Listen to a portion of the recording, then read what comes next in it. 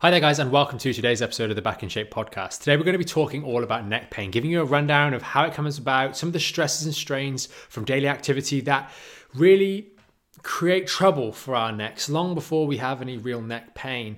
And we're going to really be drawing on the clinical experience from over the years, looking at necks and also comparing them to the lower back, because there are stark similarities between the two areas, not only in the way in which they fail, but also in the way in which they are approached by traditional approaches. It's this overuse of flexion, this constant seeking to stretch muscles that are already significantly stretched, and again, unfortunately, like in the lower back, a considerable misunderstanding or lack of understanding for the deep structure of the spine, how it works, how it fails, and more importantly, how that needs to be considered for actually resolving neck issues for the long term and building a stronger neck, just like in the lower back. So for many of you that are followers of the program, not just the podcast or the YouTube channel, you will hear some very, very similar sort of stories and themes running through this particular episode. As always, there's a comment section down there. So hopefully, if you do have any questions, you feel comfortable to post those in the comment section. We read and reply to all of those to ultimately help you guys better with these podcasts. And also your feedback helps us understand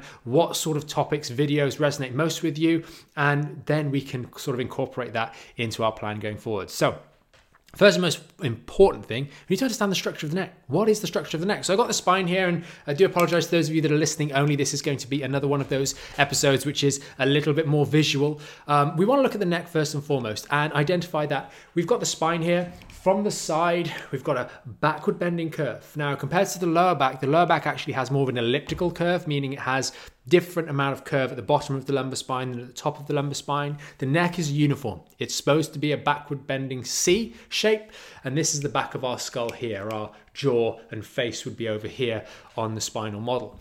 And that is important because it's this natural backward bending curve. This is first developed when we start lifting our head as a newborn child. We start developing this backward curve. Remember, when we're in the uterus, as we're developing, we have one smooth forward bending rounding curve to our entire spine. It's with the actions as we go as a developing small child and then as a teenager, etc., that we actually develop these curves. But in most of us as adults, we should have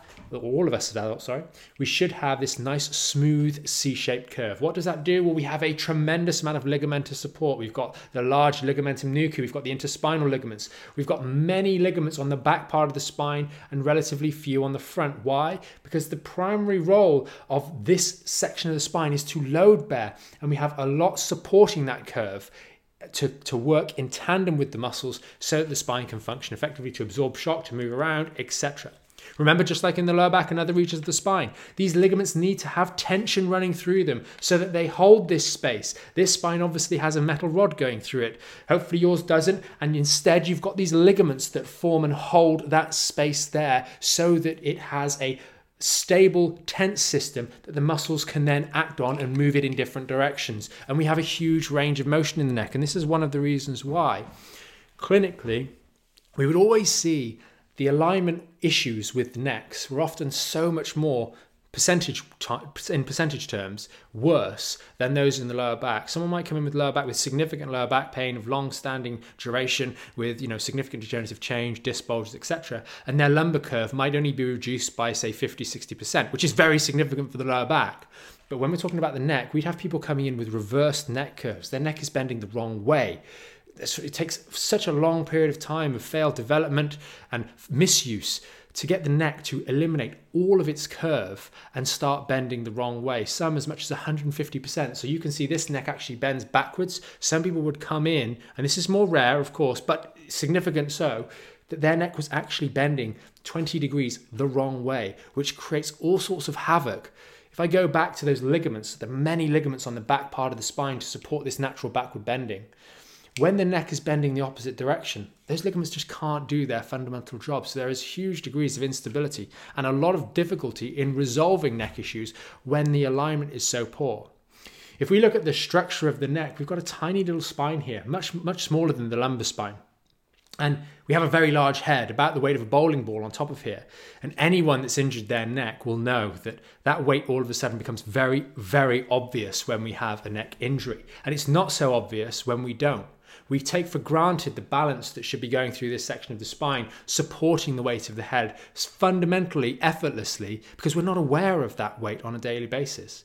It's not just this network of the skeleton and the ligaments of the spine, but also the musculature around here that then supports that weight. When the fundamental strut is in the wrong position, we have a lot of problems. So how does this actually happen in daily life? Well, I've mentioned about the normal development of the curves. Well, nowadays in modern life, we have these smartphones all over the place. We spend hours on them every single day, looking down, checking social media, communicating for work or for pleasure, whatever the case may be, we're looking down all the time.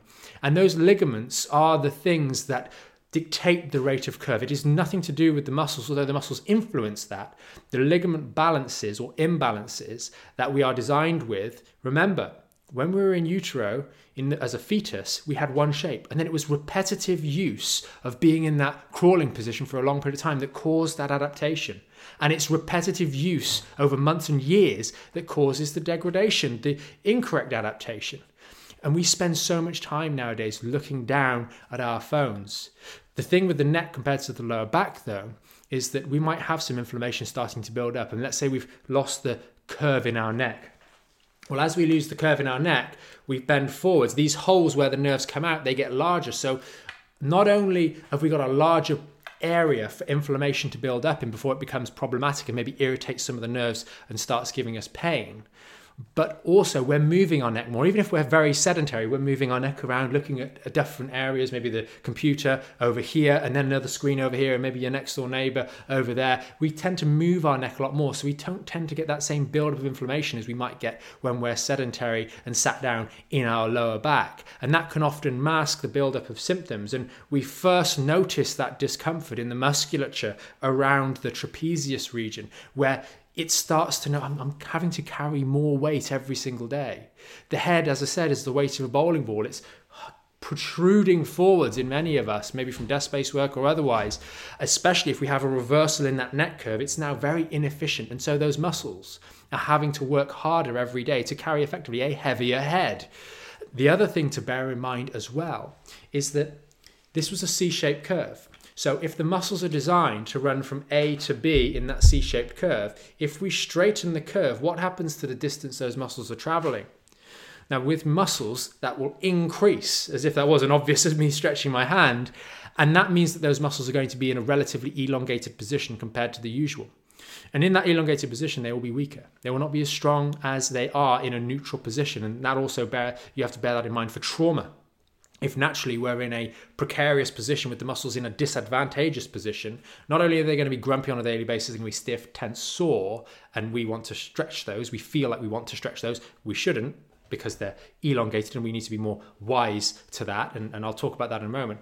But we're also in a position where any sort of traumas, knocks, whiplashes, they're less equipped, less poised to be able to deal with those in an effective manner, so it's more likely we're going to get trouble with those particularly disadvantageous events that might happen to all of us. But for us, our muscles are already in such a weak position because they've been elongated so much, it's problematic.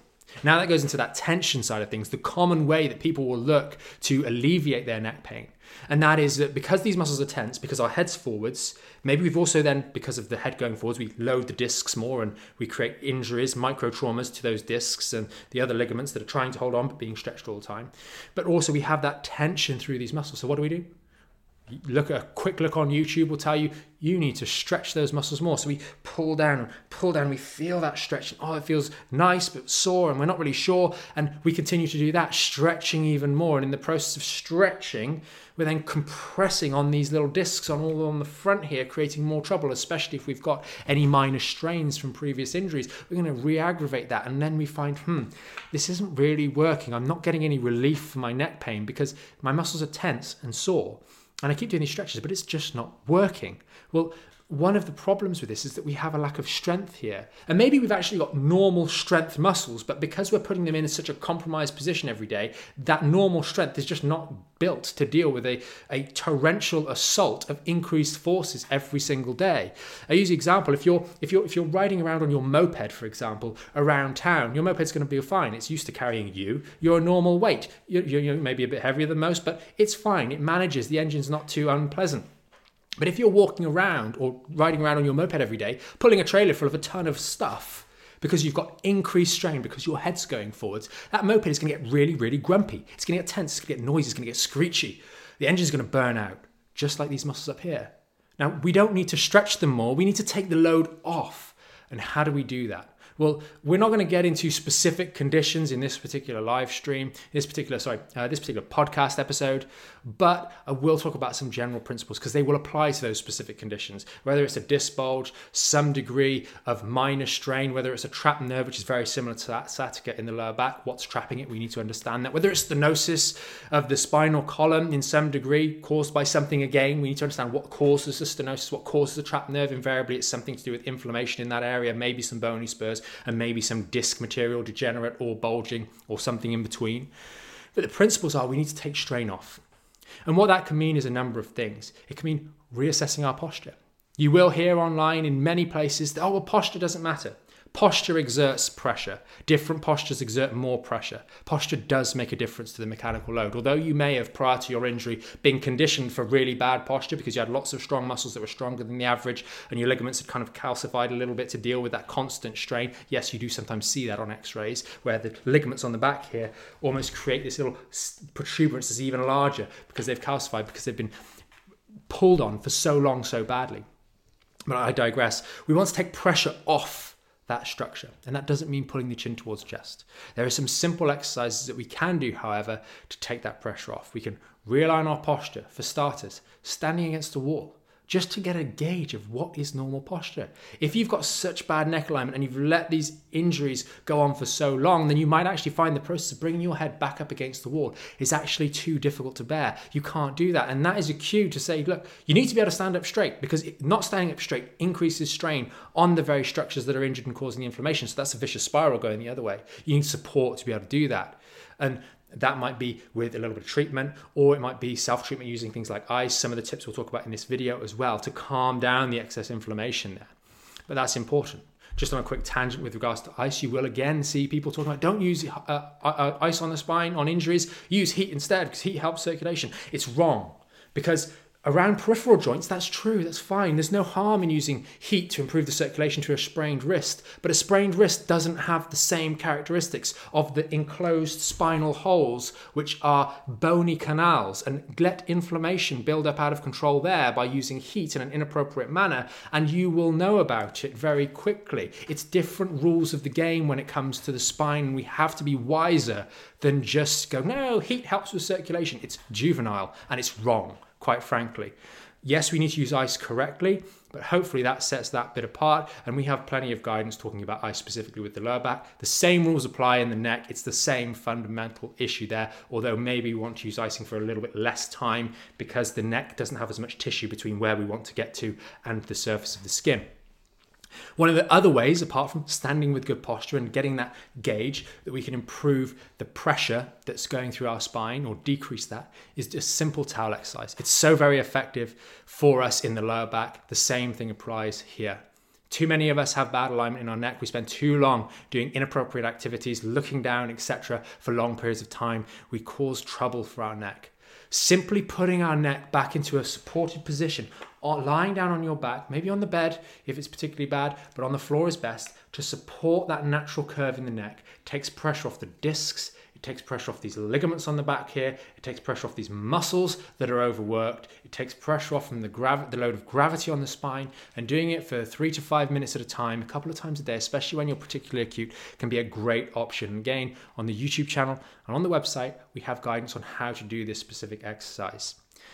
The final thing we can do if we're finding that our neck is a bit stiff and stuck, you will see exercises like chin tucks where you pull the chin in and pull backwards like so. That is a bad exercise. Why? Because as we pull that chin in, we flatten the spine again. These are people that are not considering the underlying alignment of the neck, and that is very important when we do this. A better way to get this working is to use a support, a towel, and or a band as an artificial fulcrum. That way, when we do our chin tuck, we have the support on our spine that allows us to pull back with a curve rather than buckle our neck in an inappropriate manner. If you're someone with what's called a military straight neck or a reversal in the curve in your neck, this is particularly important. It's the only way you can start to get your neck bending in the right direction again. And I would also add that the towel exercise mentioned earlier is another one that is vitally important to really help you start to restore and put things back in the right position. If you just sprained your finger and it's flying off to the left-hand side, you wouldn't walk around within that position all day. That's silly. You try and put it back to the right position so that the ligaments either side of this particular injured structure can actually go back to their normal, natural balance. And that's what we're trying to do with the neck here. Now, if you're watching this or listening to it on one of the platforms that's not our website, there'll probably be a link in the description. You can head over to the website, and down at the bottom of the page on this particular episode of the podcast, there'll be 3 steps that you can follow to take immediate action and start helping your neck. It just goes into things in a little bit more of a clear and concise manner. It's free. Just check it out. It's on the bottom part of this particular page, link in the description. So hopefully this has been a enlightening and a thought-provoking episode of the Back in Shape podcast. I know it's the neck is a bit of a different topic, but it is something that's helpful. And understand, please, that what I'm talking about, although in some areas it's a little bit provocative, talking about the alignment, etc., that's based on literally thousands of individual necks, seeing patients, many of whom that used to visit us in the clinic and other clinics over the years have always come in with accompanying neck pain or back pain with accompanying images of their cervical or lumbar spine. So we have this unique insight into what's actually going on. Many of the people that will poke holes in what we're saying here and criticizing, well, did you know that actually rubbing the muscles feels good? Those people don't have that insight into the spine. It's just not something they've been exposed to, which is why they kind of get blindsided by this information and sometimes get a little bit defensive about it as well. But hopefully we've given you guys a good understanding. And as always, we've got that comment section down there to really help you iron out any creases. If anything didn't make sense, please ask us down there. And of course, for all of you that are in our premium membership, we have those live Q&As and we have the premium group where we can help you guys in a much more direct way. As always, if you did find this video helpful, the episode helpful, consider subscribing to the channel and the podcast. Give it a thumbs up. And if you know someone else struggling with their neck and keeps going around in circles, consider sharing this one with them. Until next time, have a great day.